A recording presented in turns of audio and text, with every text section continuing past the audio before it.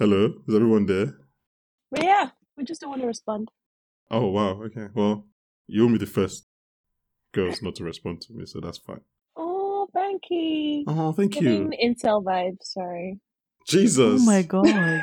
That's not where I Damn, thought she I was went going to for go, the but jugular. fine. She I'm went for sorry. the At first, I was jugular. going to be like sympathetic, but then I was like, actually, no, I don't want to do that. You remember that was a man, and you're like, no. Yeah, exactly. I was like, no, you don't deserve.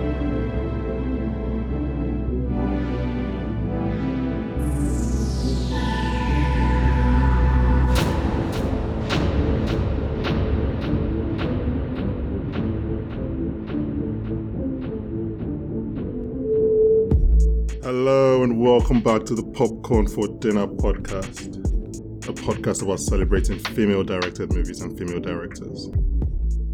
Please hold your applause. Today, we're going to be talking about two of such movies, Maggie Gyllenhaal's The Lost Daughter and Rebecca Hall's Passing. Then later, we'll highlight some other female-directed movies that we think you guys should check out. And joining me today, I'm so tired of them calling me such a fine ally and a hero for the movement. What? It's Somto and Haja. How's everyone doing today? But first of all, why are you lying? You know you Like, said we're it. good. It's fine. It was off air. It wasn't right. You guys were like, I'm so happy you're doing this episode. You guys, you're really an ally. And it's fine. You know what? Not all heroes wear capes. And that's fine. That's fine. Let's talk about Fankole. movies. Fankole Guys. is balding, guys. That's why he's overcompensating. He's balding. Oh my god, you guys. He's balding. So As- you guys should support the Patreon of this podcast because he needs a hair transplant.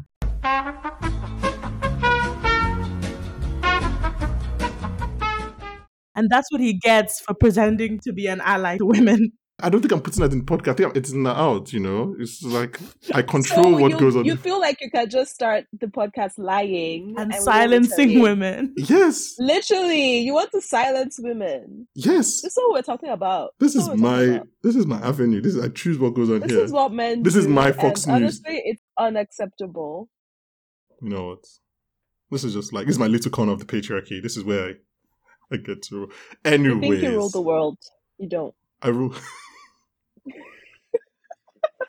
You said that with like such a straight face, like you don't like.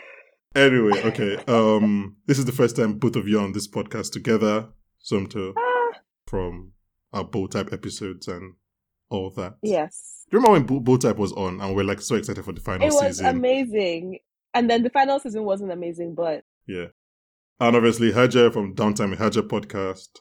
Thank you. I remember when you first came here, it was talking about Promising Young Woman. Oh, another was- female-directed film. That was a film. Yeah. Oh, yeah. can I tell you guys something? So it was on, I think, HBO, Amazon, and it was free when it first came out on whatever platform it actually was. And I was like, okay, I'll watch it. And then I didn't watch it, and then it went away. And then I paid for it. Like, so I actually bought it, Yeah. or like rented it, whatever, Mm-hmm. for like 30 days. And then the 30 days passed, and somehow I still didn't watch it. So you've Like, still I don't not know what's watched wrong it? with me, but I still haven't watched it. Don't. Essentially. Yeah. I don't- Oh, really? Don't. I mean, we were not really like, we weren't really like fans of the movie. Like, I Don't. could say like that. Okay, cool. I'll Don't. take your word Just- for it. I trust Haja's No, judgment. I don't think you should. You know take it. I think what? you should watch it. I think you should watch it I because think lots of maybe people watch seem to it like it. So we just might be for wrong. the sake of watching it, just to say you have, Mhm. watch it. But I don't think it's necessary. Yeah, so go watch Promising Young Woman and go listen to our episode. And maybe, I don't know, lots of people seem to like it, and maybe we just have different tastes. I don't know. But that's not what we're talking about today. We're talking about two very interesting movies on Netflix, directed by women. And then we'll talk about some other female-directed movies, because you know what? We want to highlight that stuff. But before we get into all That stuff, great. yeah, that stuff. Some quick admin. So, the Downtime with Haja podcast, Haja's own podcast, is now a part of the Podstar Podcast Network. So Ooh.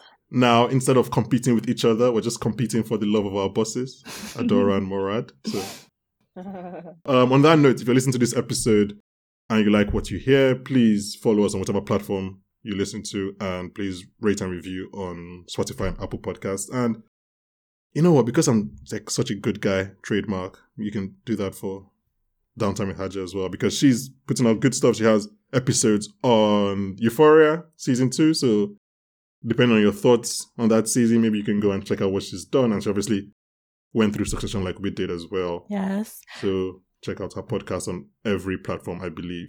Yes. Can I also just do a quick thing? I'm also going to be doing back what I was doing when I started in the pandemic, which is just little tiny discussions with some of my friends about classic movies or foreign movies. I think I'm going to talk about Drive My Car very, very soon. Can you tease some classic movies that you're going to do? And I'm also going to talk about The Age of Innocence, which it's Martin Scorsese. I really enjoyed rewatching that, so I'm going to do that as well. I'm also going to do Casablanca and some Hitchcock. Oh, so, wow. you know, and some other just, interesting films. Some Agne Varda, people who like French cinema. So, if you're interested in that type of thing, please follow my podcast. Yeah. If you ever thought like listening to Obiora and Ebuka or myself talking on this podcast, like these guys are incredibly low IQ or low brow, please go to Haja's podcast, because I listen to Haja's podcast with Wikipedia by my side and Google, like, yeah, she's a very good podcast. Not true. My podcast is very accessible. Very smart podcast. Even if you don't have Wikipedia, you'll understand what I'm saying. Please. Yeah, but Wikipedia helps. But anyway, so please go on that podcast and just, support. Returning listeners on this podcast will know that we're currently going through movie season. So I've had some friends over to talk about some of our favorite movies from last year. We've spoken about Don't Look Up, and we did a Leo ranking. We spoke about Nightmare Alley. We did a Bradley Cooper ranking. We spoke about the musicals of last year. We had a fight about what the best High School Musical movie is. And I don't want to hear some thoughts on this. It's High School Musical. It's the first one. You're wrong. You brought it up because you wanted me to say something. Haja, what is yours? I haven't listened to that episode yet, but I think the second is the best one. Thank you. This is someone with taste. Thank you. I just don't understand. I would accept one. I just don't accept 3 at all. It's definitely not 3. Oh, it's definitely not 3. But it is 1. But I still think 2 is the best. Anyways, we've spoken about, like I said, musicals, In the Heights, Tick Tick Boom, West Side Story. We spoke about Dune. I had a big episode on Dune. And last week we spoke... And you had only men on it. Sorry. Yeah, because, reasons. #ally. Yeah, and we have some very fun ideas coming up in the next few weeks. I hope you guys will enjoy, all culminating in Obiora and I recording at 5 a.m. after the Oscars, talking about what we just saw. So please, I don't know, listen to that and listen to us. But for now, let's get to the meat of the episode, immediately after this break. Mm-hmm. So yeah, all joking aside, female-directed movies are still a very, underrepresented or underspoken about section of movies, not really a genre. So I just thought we could, especially with the couple of movies that came out last year, we could talk about some of the ones that we liked and then obviously recommend some more to listeners of this podcast. It's not a big platform, but it's a platform, so hopefully they go watch some of those and we get more female-directed movies and more voices, because that's always a good thing. Anyway, so the first of 2 Netflix films that we're going to talk about is The Lost Daughter, which is written and directed by Maggie Gyllenhaal.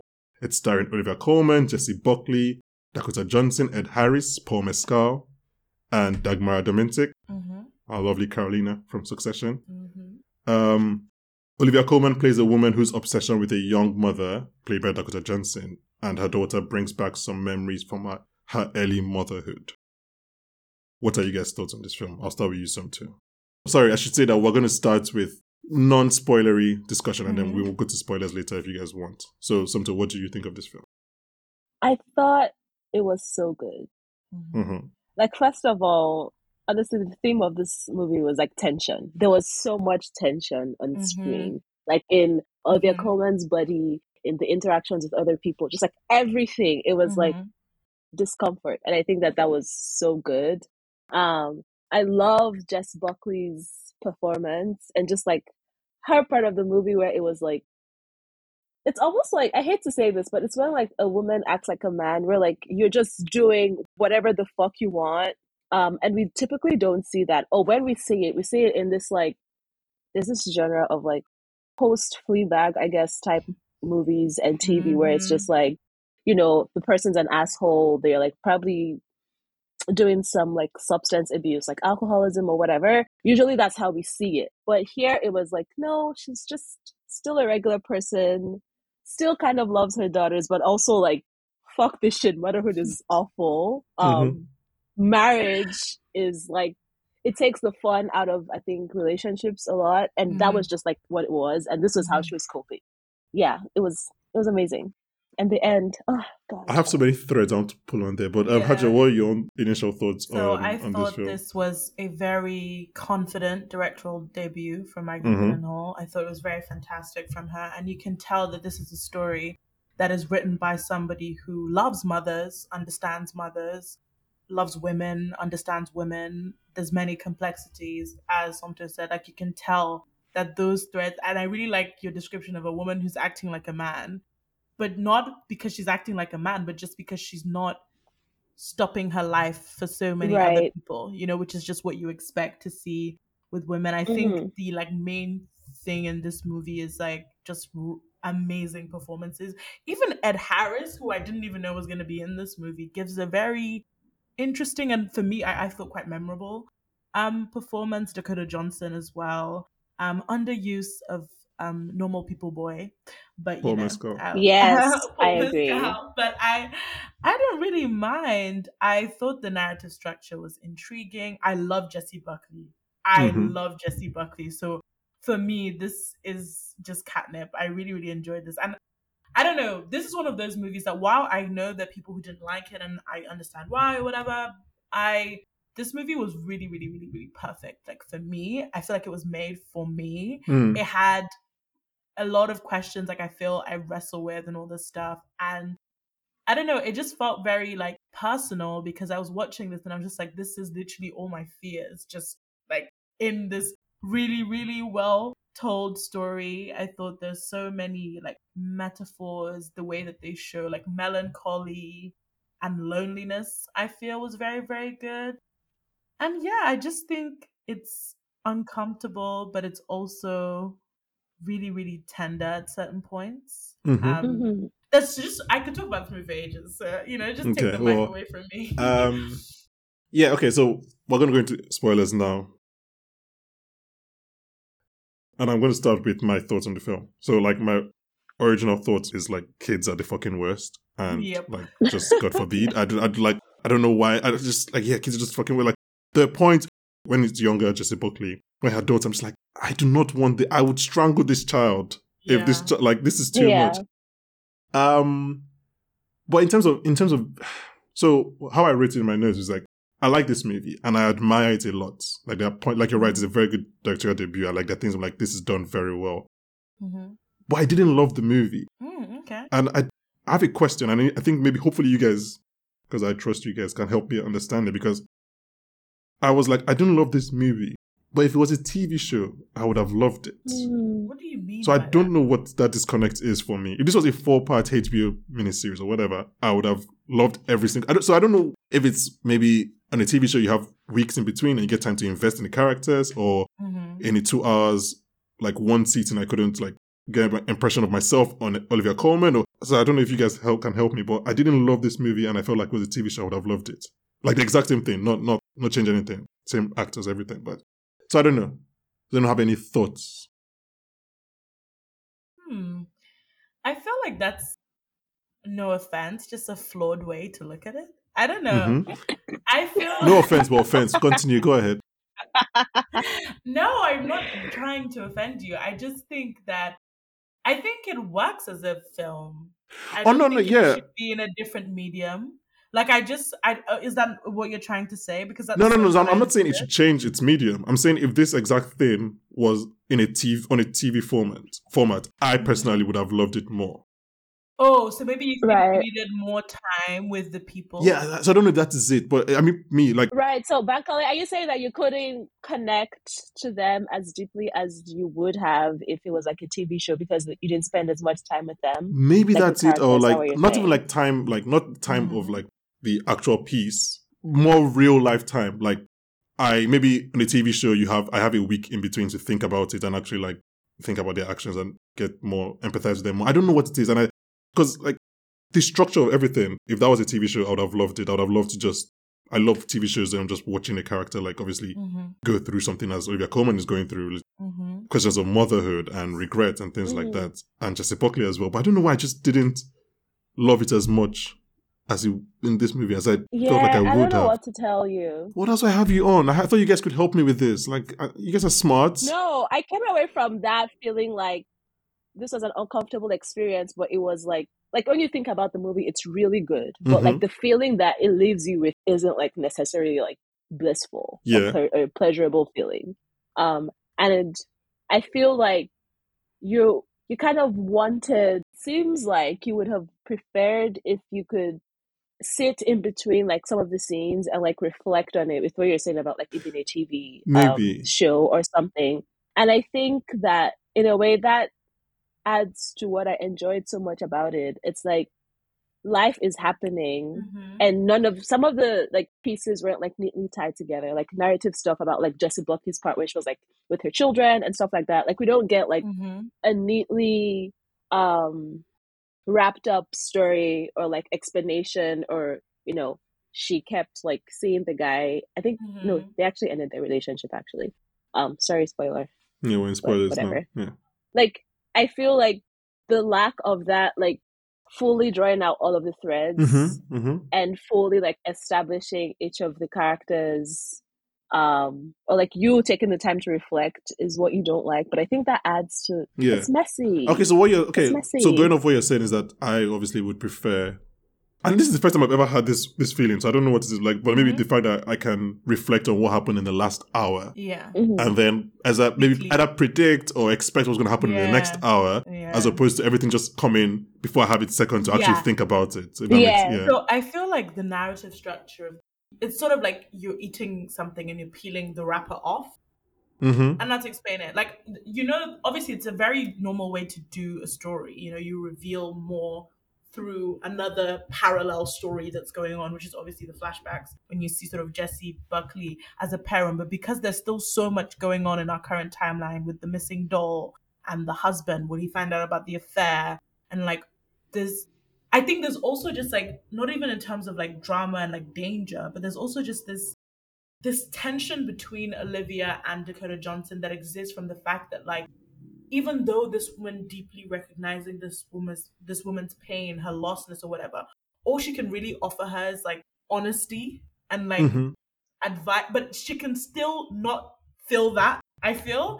And I think maybe that's why, because these emotions are so complex and they're just not, they don't give you an easy solution or an easy fix at any point in this movie. So maybe the episode structure could maybe help you look forward to a fix or a solution that doesn't right. I mean, I don't know. Yeah, I get could what put you some mean. distance between like some of the discomfort between certain like parts and of maybe the movie. if you watch it weekly, you can hope that there's more to come. You know what I mean? Yeah, I don't know. I think those two things are, because I'm not really. I don't need your story to give me a tight bow. Like I've watched enough quote unquote prestige drama to be able to deal with that. But I think it's that thing of, yeah, you're right, is that week period gives you a chance to basically reflect on what you've just seen and think about it and think about how it, and do a podcast episode about how it affects your life or how what it means about your life and everything. And then you because like, this is a good movie. Even if I said I didn't fully love it, I still liked it quite a lot. And I'm happy I watched it. And like, for this to be someone's debut and she wrote and directed it, that's all very good. The acting is, again, from people like Olivia Colman and Jessie Buckley, it's always going to be top notch. So yeah, just that, because I was just taking my notes after and I was like, why am I, because I have watched TV shows like this, exactly like this. Yeah. Big Little Lies came to mind for sure when I was watching this, because I watched it on the plane actually. Do you think it's the, oh wow, plane, do you think it's the motherhood? I think Big Little Lies came to mind because of the scenery and the motherhood. Okay. And the affair and just the whole, we as women are struggling with this thing that seems unspeakable and we need to find a way to say it to each other, that type of theme. Yeah. Right. Or as like, particularly Nicole Kidman, being like something that she's going through that is unspeakable. But there's these moments where she's just trying to find a way to get out of that space. And then you have, obviously, you're still also trying to find out what happened to Shailene Woodley's character throughout that whole series. So that's sort of why it gave me the same vibes. But maybe I'm wrong. I don't know. Maybe it's... I mean, it's what it comes to mind. Yeah, there's definitely connections. Because it's almost like giving you the medicine with honey in it. Like, it's giving this kind of deep or introspective thoughts, but like the scenery is so beautiful. Yeah. It utilizes like Monterey. I think they're in Greece. It's so beautiful. You have these beautiful movie stars, but then it's talking about quite important things. Something that I thought was really interesting, like while it was really beautiful and they're in Greece for the summer and it's amazing, I think something that Maggie Gyllenhaal like does that I think other, like a different director might have chosen things differently, was like showing the gruesome or just like uncomfortable parts of nature. So like when I think there's like bugs coming into her like her flat that she's living in, or like when the pine like hits her on the back when she's like walking through like the path, like things like that. I was like, you know, we could just focus on the fact that it's a really pretty place that they're spending their summer in, but it's not just that. I think that all ties into the larger theme of the movie, where it's like from the outside, or like in the way that it's commonly talked about, motherhood and parenting and shit like that is all just like supposed to be pretty and all supposed to be cute, but in reality there's all these prickly things that actually come up in it. 100%. I agree. Yeah, it's so interesting because obviously you have Dakota Johnson is a young mother. Doug Mara is playing a very pregnant woman, so like she's probably very close to giving birth. So it's like it's almost kind of like these 3 stages of motherhood, and they are all approaching it in vastly different ways. Yep. Something that was struck me when I was watching and when the movie ended is the structure of the flashback. So the first time we see the flashback is when Jessie Buckley is shouting for one of the kids. Yeah. And we don't see her find the kid. And I think when she calls her daughter, I may be wrong, when she calls her daughter, she's talking to the other one. Yeah. Not the one that was... Yeah. So for the entire movie, I'm thinking that kid died. I thought she died. I thought she was lost. So I thought every time that she said, I have 2 daughters, she's lying. I thought she was lying. I thought she was like either like... not to say like not mentally ill or anything, but like she was intentionally lying about the trauma. Yeah. So it was only at the end that she speaks to the daughter. I was like, oh, that's just a very like interest. I don't know if it's like that in the book, but just very well structured, because it's just you're in her head. You're like, is this woman crazy? Like, is she like? Because she's obviously stolen the door. Like, is there layers to her problems? I think they would do a really, really good job of that, because you are also starting to go through the story with her and realize more. And I think they really do a really good job with Ed Harris's character, where he also begins to realize. I think he sees the doll, doesn't he? Yeah. And I think he even from before that, he's sort of starting to realize, and you have him have this little. And it's like, oh, she's not aware of how she's coming off at all. And I really liked that choice. I thought it was good. I mean, I hate, speaking of the doll, I was like, because at the end when she tells Dakota Johnson the truth, and like, just say you found it. Like, let's not do this. Yeah, I kept just like say you found it somewhere. To just be like, oh, I just found it. I like, kept rolling my eyes. I was like, are you joking? I was like, what are you doing? This makes no sense. Like, why are you saying? Just don't say the truth. Like, you've done all this things. Just say you found it. You've done all of this. And you wanted to like clean it up and give it. Like, don't say the truth. Like, we all lie. Keep it moving. It doesn't make sense. I was like, yeah. I don't know why she didn't just was like, yeah, I found it yesterday on the beach. Like, I don't know. I think she probably felt like, again, this is just me thinking on the spot, but I think she felt obviously this connection with Dakota Johnson. Yeah. And she felt like she should be honest, or she could be honest with her, and felt like kindred spirits. Like, she tells her, what does she tell her? That like, she felt great. I can't remember what but like she felt great those 3 years when she wasn't with her kids, and just like, so she feels like I can be honest with this woman, but like no woman is gonna like. She hasn't slept in like 4 days because her daughter has been like crying. Like, don't tell her the truth. Yeah, she's gonna think you're fucking crazy. Like, and she did. No matter- I also like want to understand why she took the doll in the first place. Like, I feel like there's something there, and I personally haven't quite figured it out myself. So watching the movie, I thought obviously her daughter was missing, so I thought that was why she took the doll, like as a way to be close to her missing daughter. But now that her daughter is alive, I don't know, Haja, do you have an explanation? Because I don't have anything. Yeah. Is she just like mentally unstable? I think there's a mixture. I think that being on holiday and seeing the mother, like with this young mother with a child in a very similar position to where she is, makes her feel like she sees her with the lover and stuff and the daughter, and she's like, okay, she has all this though. And it's like, I am alone, and I don't know, it felt to me like she was trying to take something back, like it was gonna give her some sort of power, make her able to rewrite a story, give her a companion. And I think watching the other woman even maybe like suffer a little bit with the child made her feel like, yeah, but you already have, like, you have the lover and you have the man and you Yeah. have the child and you're fine. What about me? Type things. I don't know. Yeah. Maybe that's what. Can I go like a bit like fake deep on that and just like let's go galaxy It's brain? fine. Because obviously her door crashes and breaks, doesn't she? When Her daughter like threw it out or something. and it's her not pining or trying to retrieve her own like childhood, but maybe those years that she lost with her daughters. So it's like it's a what do you call it? A symbol of those years where she wasn't with her daughters and what's between like they were 7 and 10 or whatever. So maybe it's like a way of feeling close to that time when she had a doll that looked similar and she could share that doll with her daughter. I don't know.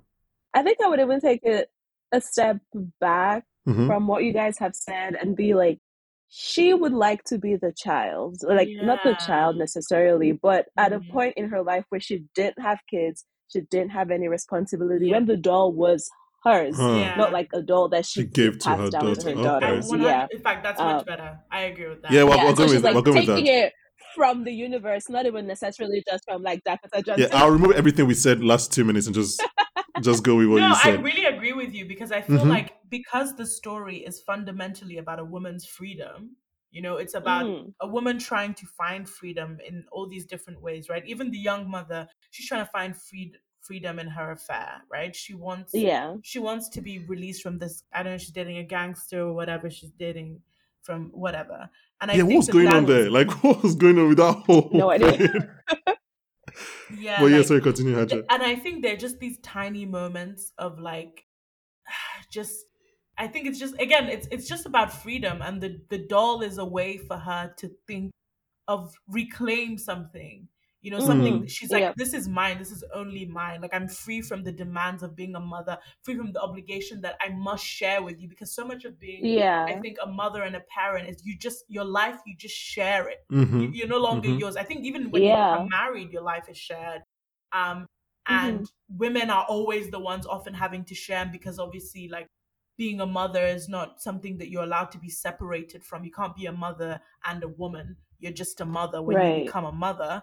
I think it's just a really great way of commenting on the fact that maybe we sometimes we don't want to share. We don't want to share everything. We want to be us. And, you know, maybe she sees, and I think there's many moments in the child where the child is like, the younger one, she's clinging on to her, like, won't let her go. And it's just like, can you just let me be?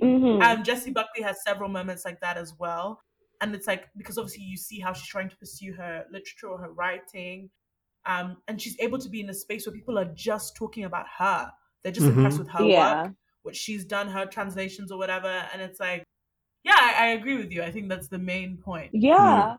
And I feel something that's just come to mind also is like, further to like her taking the doll and just all of the tension that it brought into like her relationship with Dakota Johnson more, was like, it's almost like women cannot reclaim things for themselves or have anything like selfish without hurting someone else. Yes. Like, our lives are so much not ours that like doing things for ourselves is somehow going to negatively impact someone else. And so Olivia Colman's taking the doll for like to kind of reclaim her freedom and have something in this time, but it's like she's hurting this other child and she's hurting Dakota Johnson's like family.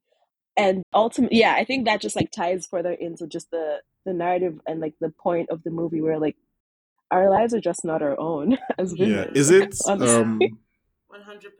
As someone looking from outside in, is it interesting or not noteworthy? Let me know that, like you said, every selfish quote unquote act that she makes is hurting not just like another person, but hurting like another female person. Like, either it's the daughter, her daughters, or Dakota Johnson's daughter, or Dakota Johnson himself. They're all like female characters that she's hurting, quote unquote, by her actions. I don't know if that's a thing. Let me know if it's not a thing. We'll just move on. I don't know. I didn't really think about it like that, but that's an interesting way of looking at it. I think maybe just because these two characters are placed in sort of like parallel with each other. So maybe that's why. But I think that's an interesting note, that the people she's hurting are also like these women. And I think obviously they're her daughters. I think it's a way to talk about, you know, guess generational whatever, because it's like these women might also grow up to be mothers. Like, what does it mean that their mother Yeah. abandoned them? She also for hates her however mother. long? Like Olivia Colman hates her What own does that mother. mean Yeah. for them? She also hated her mom. Yeah. Yeah. So and they make a point of Yeah, that. it's a So lot of I think I think that's why this movie is so good, because it doesn't tell, it shows you all the different ways you can be a mother and the different mistakes you can make without ever condoning or, excusing. Or even sometimes I think in some points it does sympathize, but sometimes it doesn't sympathize with some of her actions. And it's just such a, and this is how you know that it was written and directed by a woman, because it's such a Yeah. distinctly female way of portraying that you just don't see in a lot of Yeah. films. There was like no judgment, but at the same time, it was very clear in conveying like the kind of harm that Jessie Buckley wasn't necessarily trying to impart on her kids, but just the fact that like Yeah. parenting is difficult, like you're gonna Yeah. fuck up your children somehow. Yeah. And I think when let's it not does get started with that, please. I was like, Sorry. yes. And I think when it does judge the characters, it doesn't judge them by these like patriarchal standards or these, historically misogynistic morals. It judges them by consequence, and it judges them by, sort of Mm-hmm. like, look at the proximity of the hurt, just like harm. Like what harm are you Right. causing just in general? Exactly. Yeah. And not necessarily a, why aren't you with your husband type Right. thing. Like this isn't a moral question. It's just Yeah. really about the impact of what's Yeah. happening. Yeah. Something earlier you mentioned the ending of this film with like much glee. Do you want to talk about that? Like what is in the end that like really gets you? I think like just the whole point from, okay, so obviously, spoiler, she reveals the doll to Dr. Johnson. Yeah. Dr. Johnson takes the hat Hairpin, yeah. pin that she just giving her and like stabs Talk her. about Chekhov's pin, but yeah, continue. Sorry, yeah, like always gonna come back to you somehow. Yeah, and she like goes on her life like nothing's happened almost. She like takes her suitcase, gets in the car, it falls down the Yeah, no, she kicks it. That was also she kicks it down the stairs. It, right? I was like, oh, okay. It was like she was at the end of her road or rope or whatever the saying is. Yeah. Like she was done, but not in a throwing shit, like doing a tantrum type way. It's just like, okay, well, fuck it. Like I've tried everything. I even tried to take something for myself, the doll. That didn't work. I tried to be honest about what I'd done and like, try to reach this woman with like the connection that I thought we had, and that didn't work. So like, okay, fuck it. I'm done. And then when she gets to the beach and she's like talking to her, I think she's like leaving a voice note, or did she like actually speak to them on the phone? She speaks to them on the phone. Talking to her daughter, she speaks right? To them on the phone. Yeah. On the phone, yeah. And I thought it was really cool because I thought like you the entire time that she just either like her daughter was dead or she didn't have a relationship with that daughter anymore. Yeah. And so to actually hear her like speaking to her and be like, okay, well, they actually like cool enough to like have this conversation, but she's making no fanfare of the fact that she's literally like bleeding out, like dying. So is she dying now? Is she dying? I think she is, or like she'll probably get found at some point. I don't think she dies from a needle stab. Come on. But she's been bleeding out all night. That's what I was thinking about. Like all night, and it's in her stomach as well. Yeah. And she collapses. She doesn't like go to bed. She collapses. She didn't like. Yeah, she was bleeding the entire night. Gets to the water, comes out. Like I feel like she's gonna die there, not because it was such a fatal wound, but because she does nothing to preserve herself. Yeah. Maybe is that phone call with her? What we should say is that like obviously she speaks with one of her daughters earlier, and it's a very kind of cold conversation. Like she's like giving like one word questions and answers, and she's about to say about her day, and then the daughter has to go off.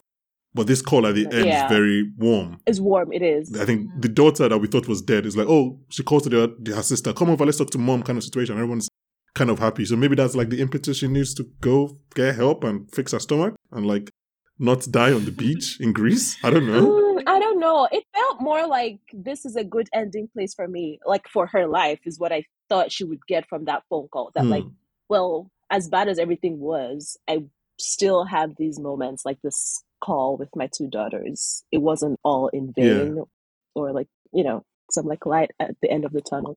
I felt like she was really tired She of was tired. also just existing, even beyond her relationship with her daughters, like interacting with the people on the island. Like, my sis was tired. Yeah, she was.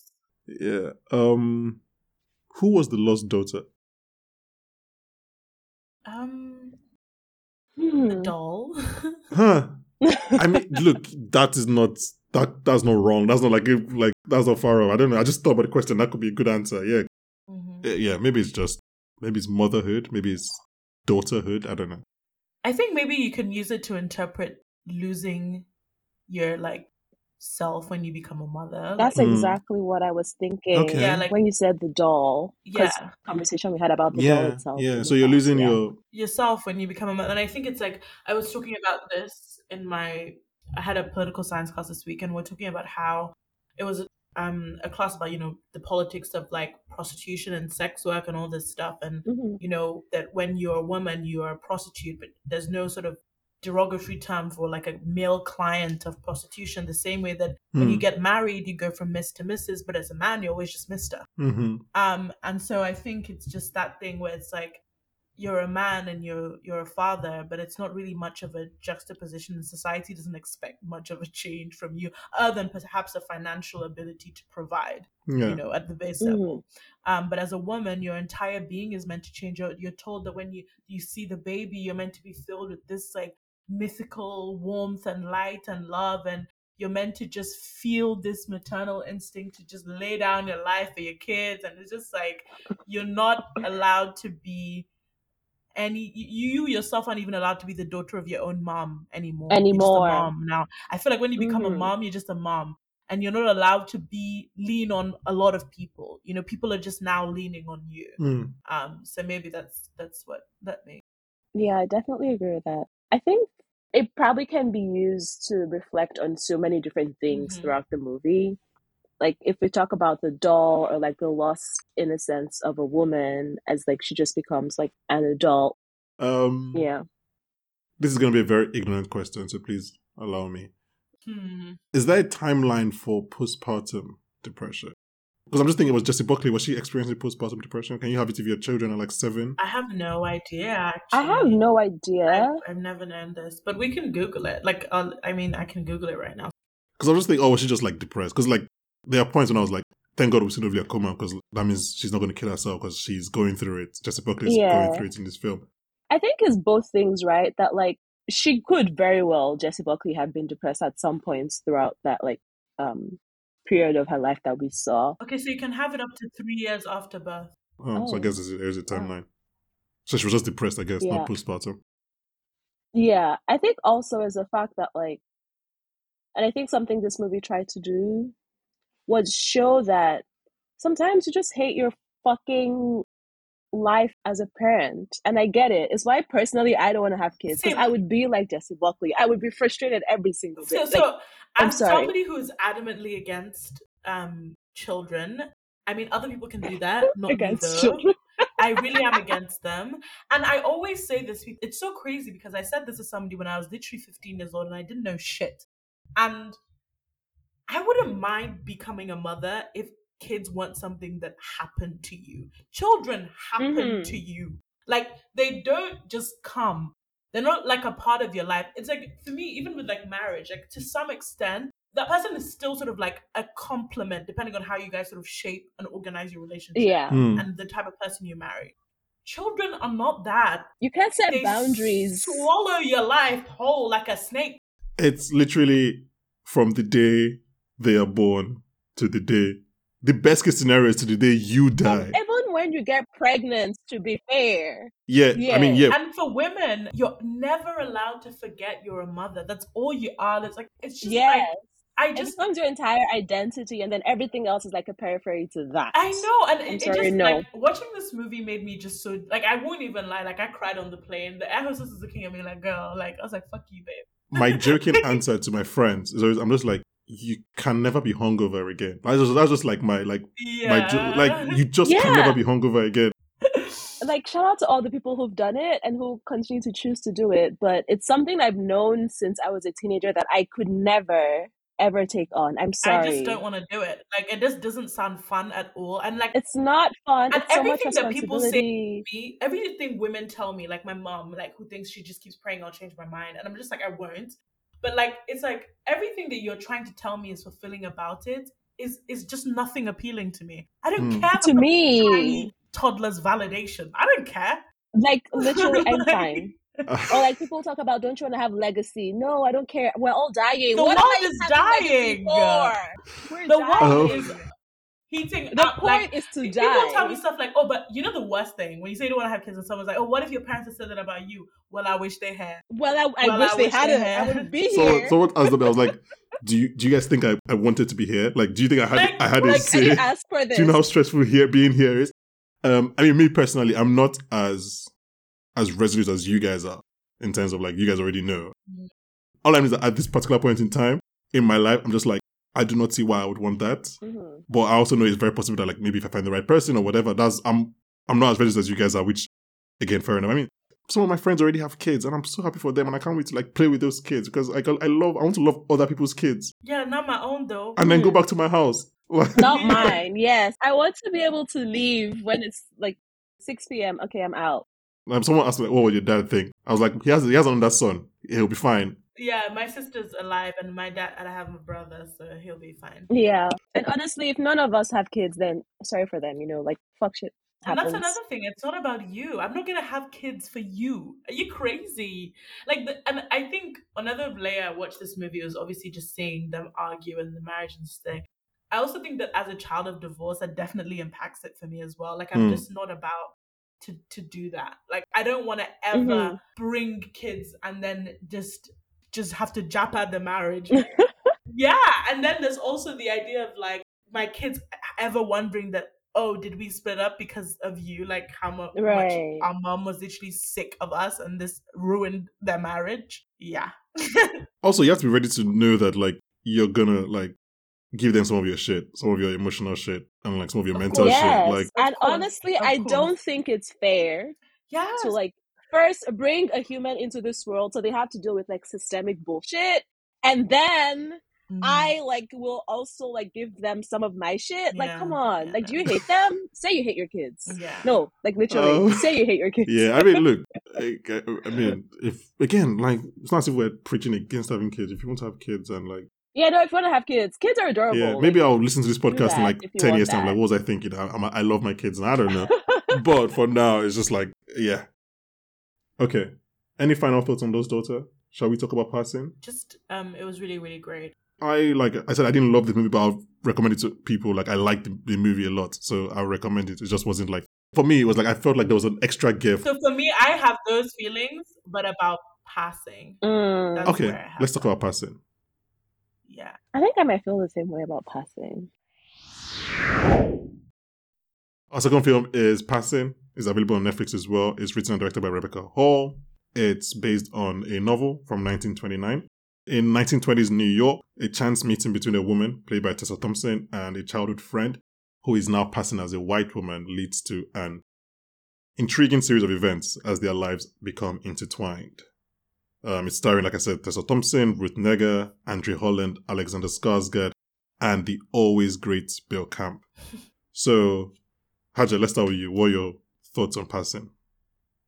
This is the most brilliant use of the 4:3 aspect ratio that I have ever seen in my life. It's done very well.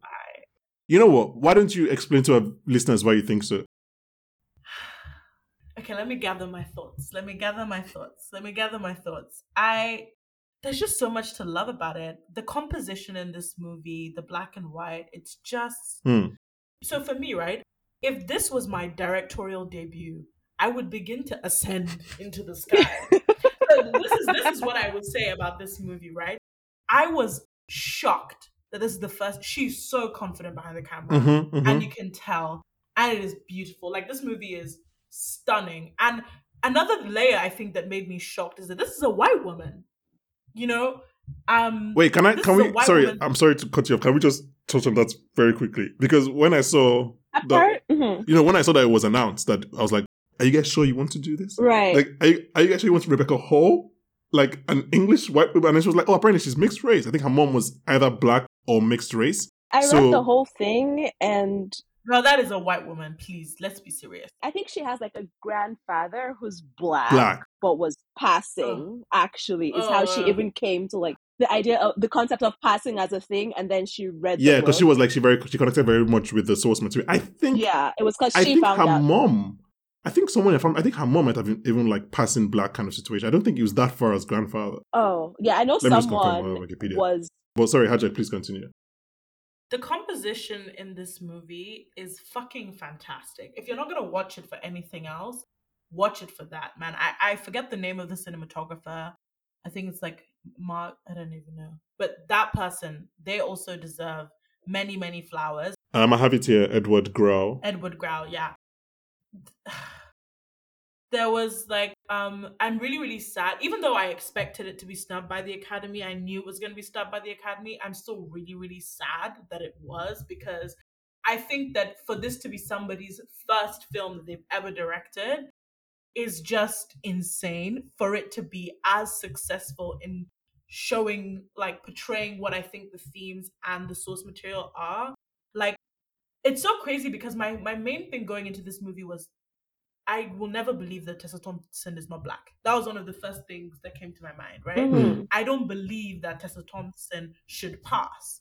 So for me, I was just like, am I going to be able to suspend my disbelief enough to buy into this movie? But if anything, because of the direction and because of, you know, the performances, I think this is Tessa Thompson's career best work, and so is it for I agree. Ruth Negga's as well. I agree. And because of that, though, it actually made me buy into the movie more, because you know that these women are doing something very, very risky. Like, Yes. because I think as a viewer, I was like, how are they not seeing she's black? It made me even more tense and added to my experience of it. Absolutely agree with that. And I think it shows not only the time period, the aspect ratio and the black and white, but it also, again, obviously is very, very obvious about the themes that the movie is portraying. And I think it does the ratio does a really amazing thing of making you feel like enclosed. Mm-hmm. And you feel like at any moment the jig is up. Mhm. Particularly the first scene where she's meeting Alexander Skarsgård and he literally calls his wife the N-word. I was like, what the hell is this? So you know that scene Yeah. Mhm. when he comes in and calls her Negi or something? I was like, oh, that was very close to nigga. That was weird. And then when they not tell the story, I was like, oh wait, it was actually he meant that. I was like, oh okay, that's what we're doing now. Okay, that's fine. No, it's so good at making you feel that like suffocatedness. Yeah. It's also very good at exploring how some people are outsiders in certain spaces. Mm-hmm. Like, for example, when Ruth Negga first visits Tessa Thompson's house, there's sort of like a very claustrophobic thing, and then they have their scenes in the bedroom with her and her husband.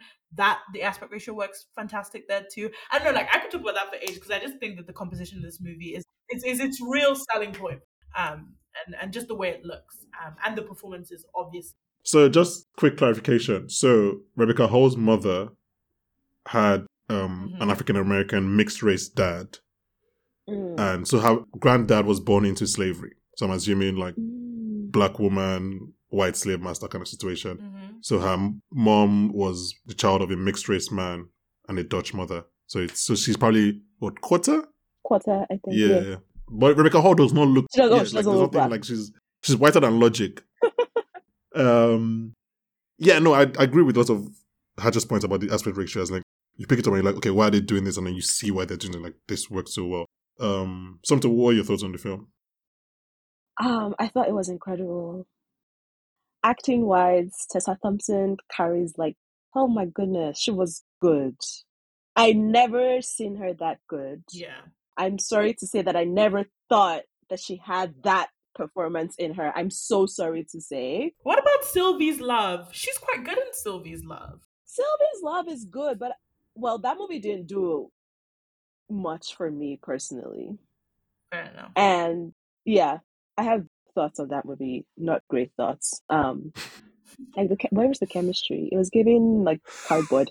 Anyway, I didn't think she had this, and I think maybe that's not to say that she hasn't given good performances in the past. Is that this like far exceeds anything that I ever expected. She was really good. And I haven't read the book itself, so I don't know how it comes across in the source material, but Rebecca Hall does such a good job of like manipulating what's happening. And I don't know the technical stuff about like directing and like aspect ratio and stuff like that, but it's in the littlest things like when like she's trying to show us how Tessa Thompson's mind is quite literally unraveling, like she's losing her fucking mind. Like thinking that Ruth Negga is like coming onto her husband, like they're having an affair, all of that, like all of those like suspicions. And she does such a great job of not showing us everything enough that we can believe what Tessa Thompson thinks is real, but then in truth it's actually not real. I think she does such a good job of that. It was a great movie. The tension of passing. It made so much sense. Yeah, I think she does a really good job. Like, not very people are able to subtly portray the whole we are watching and from an unreliable point of view, but she does it really, really well. However, I do think that the reason, so I would give this movie like a. Well, don't give it. Okay, I was saying don't give it a grade, just because you said obviously it didn't take that extra gear for you, like for Lost Daughter for me. What's the reason for that? So the movie loses me in the third act. Okay. I think that the ending is not earned, but this is the thing, right? I have never read the book, and I from what I've read, I understand that the chapters towards the end become very, very abstract, and so Rebecca Hall is doing what apparently, according to critics and people who have read the book, a very, very faithful adaptation. That's one of the pros, I guess, of people who've read this. I just feel like the movie starts off so strong and it's so interesting and there's so much tension and emotion and the performances are just brilliant. I guess they're brilliant throughout, which is what keeps it going. But then it just feels like the narrative sort of becomes a bit too introspective for me. I think maybe if I had read the book, I would appreciate that more. But I just feel like it just becomes a bit less nuanced as we get to the end. So the way I read it, the way I kind of saw it when I was watching it is like, I was like, okay, the first, like you said, first two acts are just like these character studies on mainly these two female characters. And then the third act, a plot comes. Here's plot. Here's what's going to happen in this film. And like things are happening. I didn't have a problem with it because I really like this movie. I think this movie is saying, like, I was talking about a lot of stuff that like, it's talking about passing, which like you said is detention. Like you're living every day, like you could be outed. What? Yeah. So like, something I like, which is about Rebecca Hall, and I think it also is also in the book, so credit to the author as well, but it's like we never switch focus to like Ruth Negga's point of view. Yeah. We're always on the quote-unquote black person's point of view. We're not like, a different storyteller might have been like, okay, let's balance it out. Let's find out. See what it's like on her end. Exactly. Yeah. Because we know she's going through hell. Like Ruth Negga is clearly going through shit. But it's like, no, that's not what the point of this. We're not trying to see what the person that passes as a white person, what they're going through. We're trying to see how black people are kind of reacting to that. And I just felt like, to me, it just made this. It's like someone like Rebecca Hall, who it would be very easy for like. For her to do both sides. Yes, it's very easy for she's the white person, right? So she's like, you know what? She could feel a bit defensive. Like, let me show you how it is on the other end. Let me show you how we feel on this side. But no, it's like fully Tessa Thompson is going. I thought like they were co-lead actresses. They're not. Ruth Negga is a supporting actress in this. Like this is a supporting performance. This is Tessa Thompson's. And then, like we stay with her, we stay in her mind. And it's funny you guys said like she's an unreliable narrator in terms of like the cheat and all that. Because when I went back to just like read the synopsis of the novel, that's kind of what it is. But like to me, she was reliable. I always believed her because I just like. That's what I think. Believed her. I think that she's I like her only husband is realized cheating. she was lying. Same. Like I don't know when it was, but it was like, okay, wait, is this actually happening, or is she thinking that this is happening? this is what I mean when I say that this movie is so thoughtfully crafted, and that's why I think it's a brilliant film. And it's like there's one of those things that even though I gave it like 3.5 stars on Letterboxd, I still put like a huge heart next to it because like I still loved this movie because as much as to me like I didn't really understand or expect the tone shift in the third act, maybe I need to revisit the movie again. The way it's made, it allows that tension to be unspoken. Like it's okay for it to be so subtle and for it to just shock you like that. I do think that the ending achieves what it's meant to. And then I was like, what the fuck? Yeah, I'd like play that back. Literally, the first time I watched it. We'll talk about the end in a second, trust me. Yeah. Something that, like for me, the first, because this movie is, I think is less than 2 hours. So like let's say the first 45 minutes, maybe an hour even. It's like, I feel like it just goes by. Like the movie shouldn't feel fun, but it kind of does. Like as Rebecca Hall, like it's exciting. Yeah, almost. It just breezes by. Like she makes it just float. Like it's like from scene to scene, it's just like I'm just like watching this actors act. I don't feel like I'm getting a history lesson or a moral lesson. It's just going by and like I was like, oh, this is enjoyable. Maybe that was why for me when the quote unquote plot happens and people are cheating and I'm like, oh, her husband has found out. It kind of just worked for me because I was already on the journey. I was like, this is a fun movie. It wasn't like 12 Years a Slave became this like, oh my God. Exactly. Yeah, and I think just to me, it was that impact of like not seeing Claire's point of view, just never always staying with Irene. I was like, this is just, we only see her through Irene's point of view. She's like, well, let me not say, I think lots of people have been Irene, where there's this person who everything works out for them. Everyone loves them. Like, they can crack all the jokes. Like, once they're in the room, like, but you're always, and you're like, you are also falling for them, but you're also very jealous of them and you're very resentful of them. And there's like so many things. And when your husband who is being like mocking her. Who seemed to be like the only person he was mocking her like for could she resist her charm. And then all of a sudden he's like... I would lose my fucking mind as well, actually. It's funny because, well, I guess... Because I was like, okay, is there a chance that this film... Because you didn't have to, but like, is there a chance that they're going to touch on the whole... Like, Tessa Thompson is not... She might not pass, but she's also not dark-skinned. Yeah. Right, that's a different avenue you can click on if you want, because there's something there, because like he's now falling for the white passing woman instead of like, but something in herself is not dark skin, but like obviously they didn't pull on that thread really enough, and that's fine. Like a movie doesn't have to do everything. I'm just saying, it's just something I was like, oh, are they going to do? They didn't do it, which is fine. But it's like, yeah, he's gone up like, oh, I like my women darker skinned. And then now he's clearly, because me, I still think he was cheating, but maybe he wasn't, I don't know. But like now he's like, oh, he's falling for the white passing woman. I'm still conflicted, honestly, because I thought he was cheating. And then I was like, okay, maybe he's not. And then now, like after watching it and like I read like people's like articles and stuff about it, it's like, oh, Tessa Thompson's like unreliable. Like I see how he wasn't cheating, but also I feel like even if he wasn't cheating, there's something there about him being like almost cold to her the first time she visits their home versus like now they're out dancing. Yeah. And he's like going without Tessa Thompson, for example. Like that was, even if you're not cheating, this like about turn of behavior is just sus. I don't understand it. That was the moment where I was like, he's definitely cheating. Like you can't. In that moment, I was like, you cannot go dancing with her and leave your wife alone. Right. Like, do you really want to go dancing so much you're going to go without your wife? Like, before you're acting like this was beneath you. Yeah, I think it's undeniable, cheating or not, that like Claire's charms work on him, on her husband. Like, he begins to like her as a person. I mean, we can argue that maybe he was a bit harsh to her before he had even met her in his judgment of her and all that, and laughing at her situation, whatever. I mean, everything that we say they're cheating could also not be cheating. Like, could just be her walking in at the wrong moment or whatever. So we don't know. Yeah, exactly. I think cheating or not, though, and I know you want to get to the end at a later time. I think cheating or not, in a way, it does make sense that like Irene is unable to like, because it's not just about the cheating.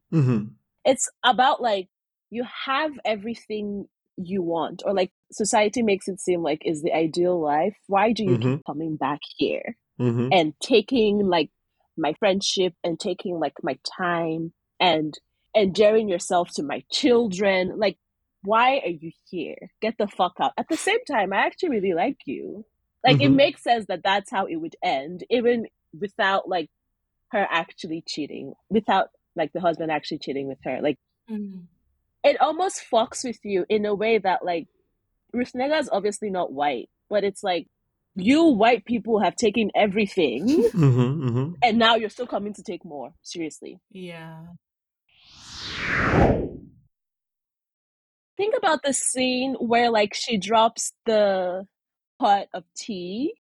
I had to like replay Yeah. that and try to like actually Yeah. understand what is happening right now. Yeah. Okay, so I'm going to use that scene. Let's talk about the ending. What do you guys think happened at the end of this film? There are three options. One is that Claire jumps, Mm-hmm. Irene pushes Claire, Mhm. and Skarsgård, again, playing another evil white man. I love Skarsgård. He just played all the evil. I love Alexander Skarsgård so much. I love that he just plays all the evil white men. I love this for him. He's so good at it. he's so good. He's so good. Like, so those are the three options. It wasn't Scotland. I'm Okay. conflicted between Claire jumping and Irene pushing her. I think most days I'm leaning towards Irene pushing her, but I don't know. So I think Irene manslaughtered her. So like I think it wasn't intentional.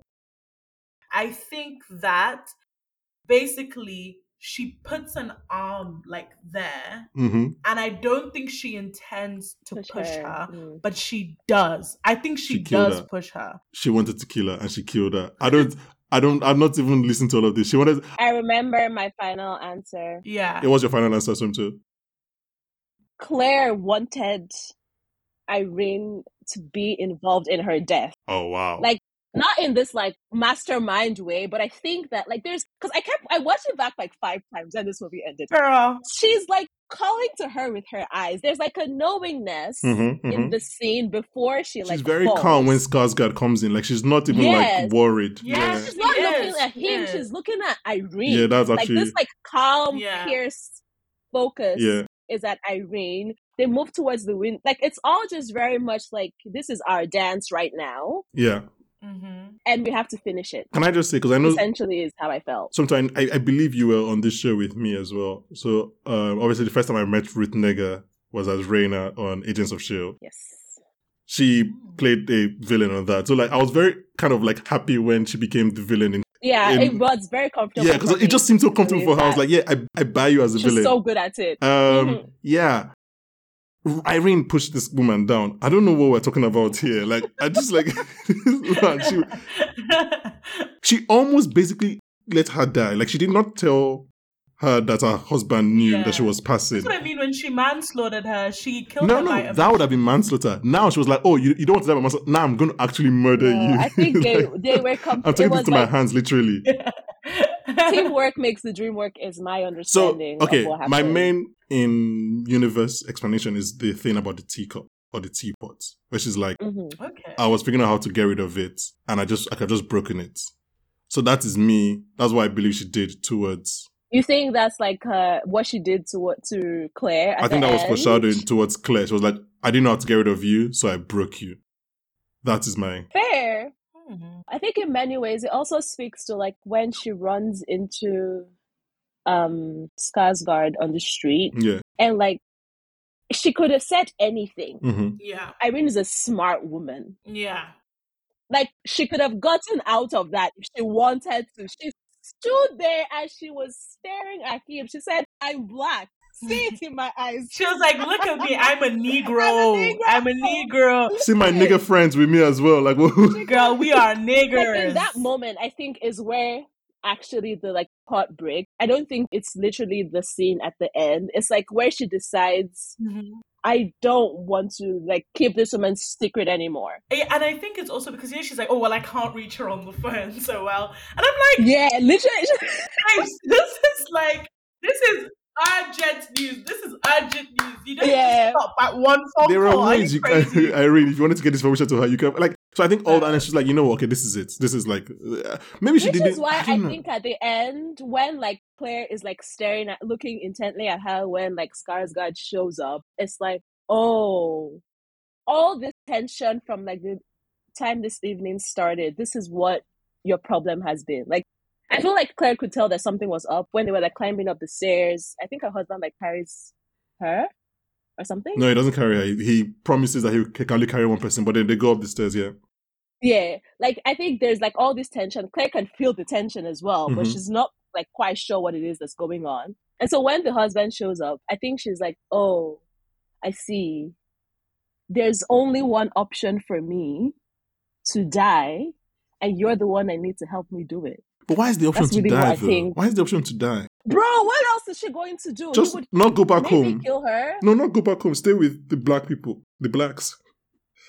I don't know for her that like she's prepared to accept that experience. You know when Claire, she's like, oh, what would you do if this guy finds out? And she's like, well, I'll just come live with you in Right. Harlem. Tessa Thompson is not happy about that, girl. She's like, girl, what do you think? She doesn't want. Yeah, that's the other thing. I think also in many ways, Claire knows that she cannot have a life as a returnee. Is that what they were Yeah. called? Or just like I don't know if that's what they're called, but that's what I'm saying. That's what I'm calling her. I love this. Yeah, maybe, but she wouldn't have a life as that because where would she go? She's going into Harlem, or she's going to go back to Chicago where she's from, like Babes. I think she was from Harlem, then they moved to Chicago. Then they moved to Yeah. Chicago. Okay, I understand why, like, death would be her option. And honestly, this is just like me putting what I want to be the interpretation and the meaning onto the end of the movie. She felt she had to die, and as much as Tessa Thompson is like her foil or enemy in the movie, she's also the closest person that she has. And if she needed to kill herself, or like she needed help with that, Tessa would be the one to help Speaking her. about motherhood, that's kind of like she just left her child. to go to Swiss boarding school. Just like, I'm going to kill myself. That's tough. It is what it is. So just to rewind quickly, the reason I'm firmly of the camp that's like her husband was cheating, I think that's the scene where like Tessa's brain begins to fracture, if you can put it like that, is that scene outside, right? When Ruth Negga is like, you're a better person than I. Like, I'll just take whatever I want and I don't care who gets hurt, essentially. I remember that. And I was like, at that point, I was like, she's sleeping with your husband. That's what she's trying to tell you, that she's sleeping with her husband. Anyway. Yeah. She's clearly been looking for a black man since she came back into Harlem. So I'm yelling. Oh, one question about passing I want to ask you guys, because I couldn't understand it. Why is Irene always sleeping? What's the story there? What does that mean? I don't get it. Oh, I don't know either. I don't know, but I thought that was part of her like depression. Oh. That was my understanding of it. That her descent into Oh, was she depressed before? It kept getting worse. Oh, wasn't she sleeping before like the affair thoughts started coming in? She was sleeping before the affair thoughts started, which is why in many ways like, oh my god, it's one of the first things you Google when you Google why is Irene. Oh really? Why is Irene sleeping? What's the answer? What does it say? Hold on. So to finish your thoughts. I feel like independent, and which is why I think as much as passing is about passing and about Claire, it's also just a like story about Irene. I think even outside of Claire and like all the baggage she brings into Irene's life, Irene, in my opinion, was depressed or like just not doing well mentally.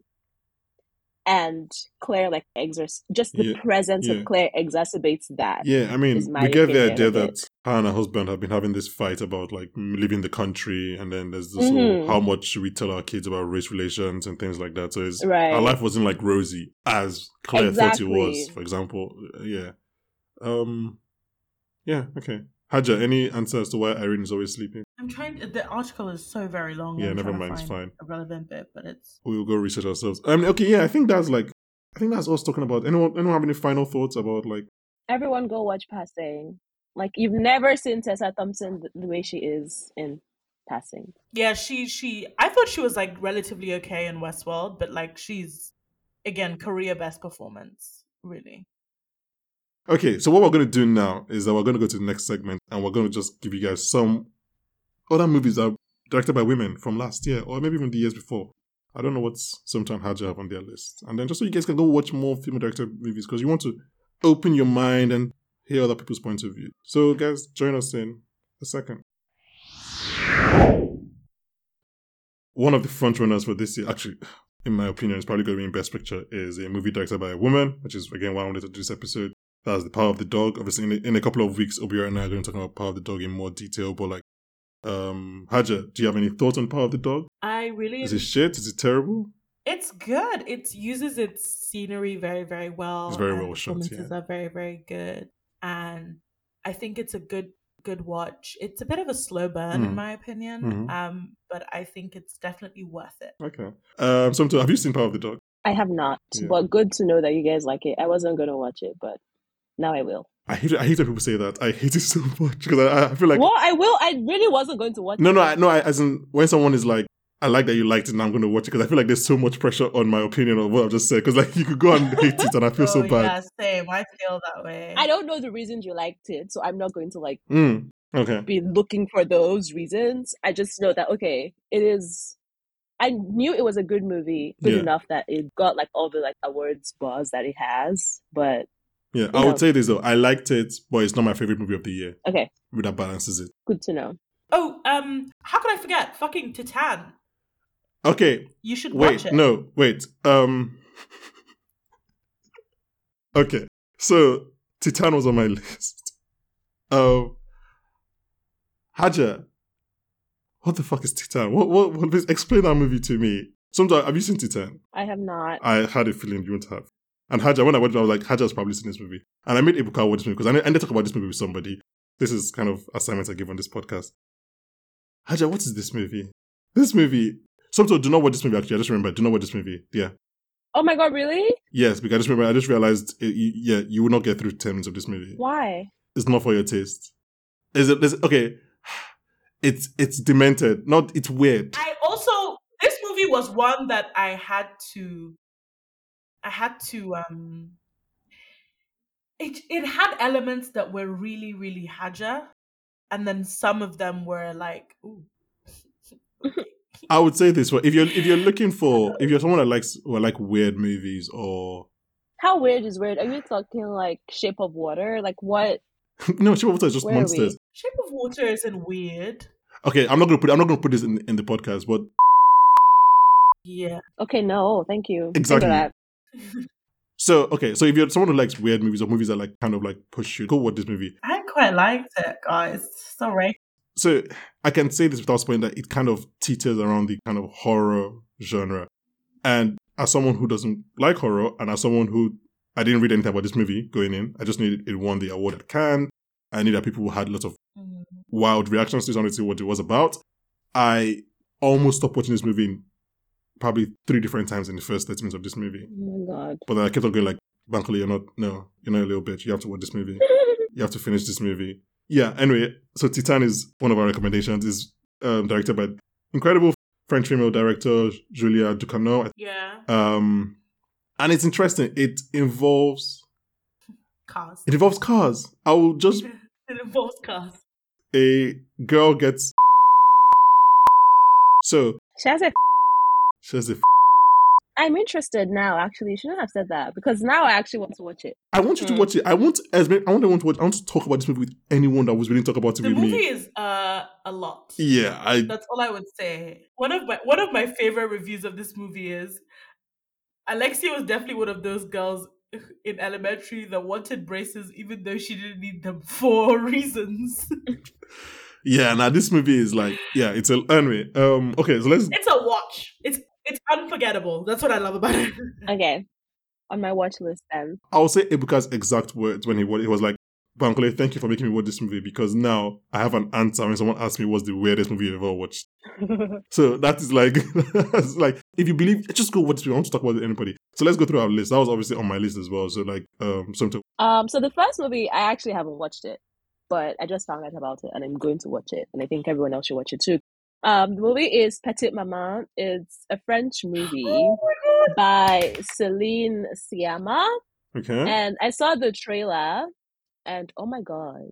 Like, I am going to watch it. Haja, you've seen it? Yes. That is a high recommendation from me.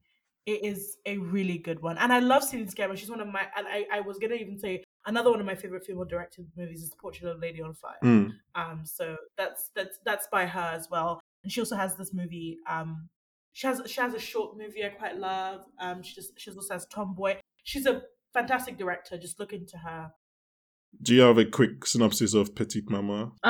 Okay, so basically, Okay, I'm gonna read what it says on Wikipedia. Okay, Yeah. Nellie, an 8-year-old girl, has lost her beloved grandmother and is Oh, I helping her saw parents clean this. out her mother's childhood home. One day, her mom abruptly leaves, and Nellie meets a girl her age as she's building a tree in the house in the woods. Oh yeah, so I know what that name sounds. I've read that synopsis. I knew that name sounded familiar. Okay, that's cool. I That's saw nice. it while I was watching. It was a trailer before I watched The Worst Person in the World. I have thoughts, but let's not get into that. Okay, Um, anyway, you guys can talk offline. Anyway, watch Petit Mama, and then the other movie is the other movie is Encanto. Technically, it's not female directed, like a woman co-directed Oh, on did it. she? I didn't know that. That's And fine. We'll put that in. technically, I usually don't recommend Disney animated whatever bullshit. It's not my vibe, but I stumbled on it randomly before it like blew up on the internet, and it's actually pretty good. The Yeah. music is great. I mean, we don't talk about Bruno, but that's fine. Coda was directed by a woman. Oh yeah, the Apple TV movie. Oh, I haven't seen that. I'm yet to watch. I have to watch that before the Oscars actually. So Coda is a heartwarming family drama for the type of person who hates heartwarming family dramas. So Sean Hayder is the director, and the film follows high schooler Ruby, and she's the only hearing member of her immediate family. And she is growing tired of interpreting for her parents and her brother, but is an essential part of their business. She also harbors an interest in singing, which her family doesn't really, obviously, they can't really vibe with that. Yeah. And it's funny and it's warm and grounded, and, you know, there's good performances. So, you know, do that, you know, if you want to. Best Picture nominee, Coda. Yeah, exactly. So clearly it's well, I only watched a very few movies recently that were done by women, but I like Sofia Coppola and I really like Marie Antoinette and I really like Is that your favorite Sofia Coppola movie, Marie Antoinette? Marie Antoinette? Yeah. No, I think it might be Lost in Lost Translation. Translation, yeah, it's fine. Also because I met Bill Murray on the train, so I feel like, and he and I had a conversation about it. So Well, really? yeah, I was coming back from Where was this? in France. He was in France on the I train. I, mean, think it was sure, doing of course, why French. not? It was Yeah. literally like a week before French Dispatch was released over here, Oh. and he and I had a conversation. And he told me how he thinks Timothée Chalamet is so talented and is like a rising star and everything. The ultimate team. Yeah, he thinks he was actually reading Timothy's times profile, and that's why we were talking about it. He was also telling me how he was just going around.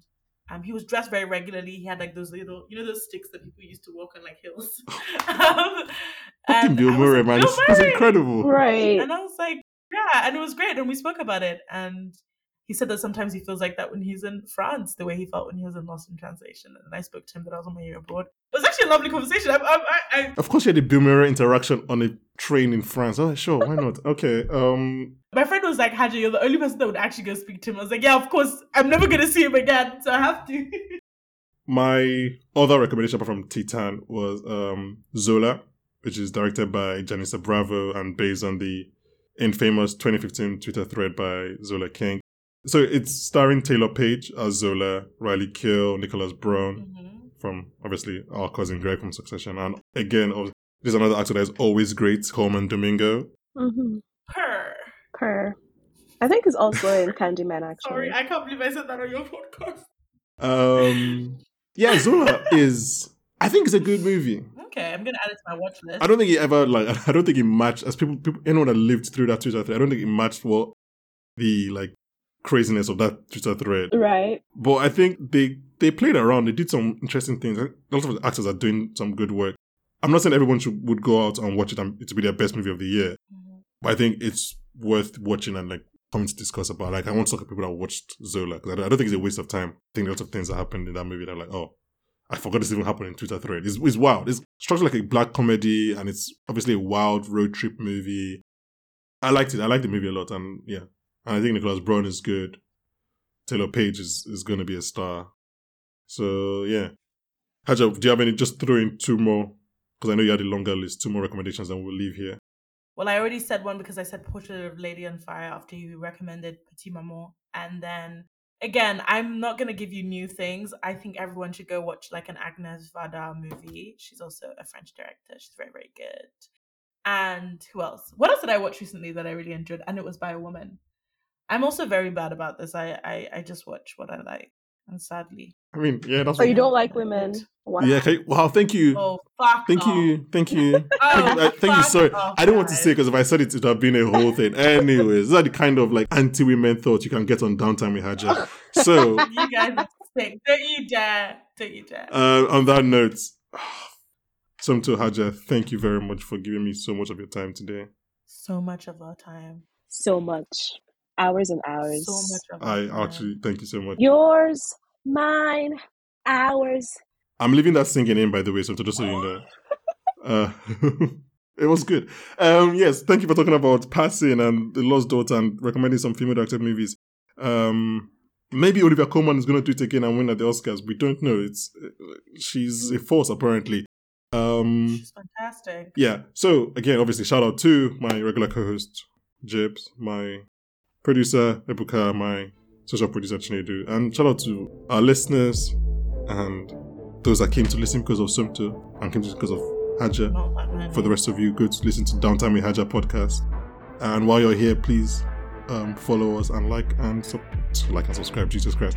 Please follow us and rate and review. And next week, join us because we'll be talking about the Fresh Prince himself, King Richard, star Will Smith, and of course, we'll be joined always by the great Donna Korea. Cannot wait. Bye, guys. Fuck biopics. Okay. this Yes, is my- actually, fuck this is my biopic. Kanye moment. I mean, yeah, I'm about to have a biopics are Kanye over. moment. It's just too much. It's enough. Let me bring my Kanye moment here, right? We need to bring back daring things to movies, right? Let's watch things that are interesting and stylistic and well done, like Passing and Annette. Yeah, Really sorry. Are you careful? Don't fall off the soapbox, please. That's like. Fuck you.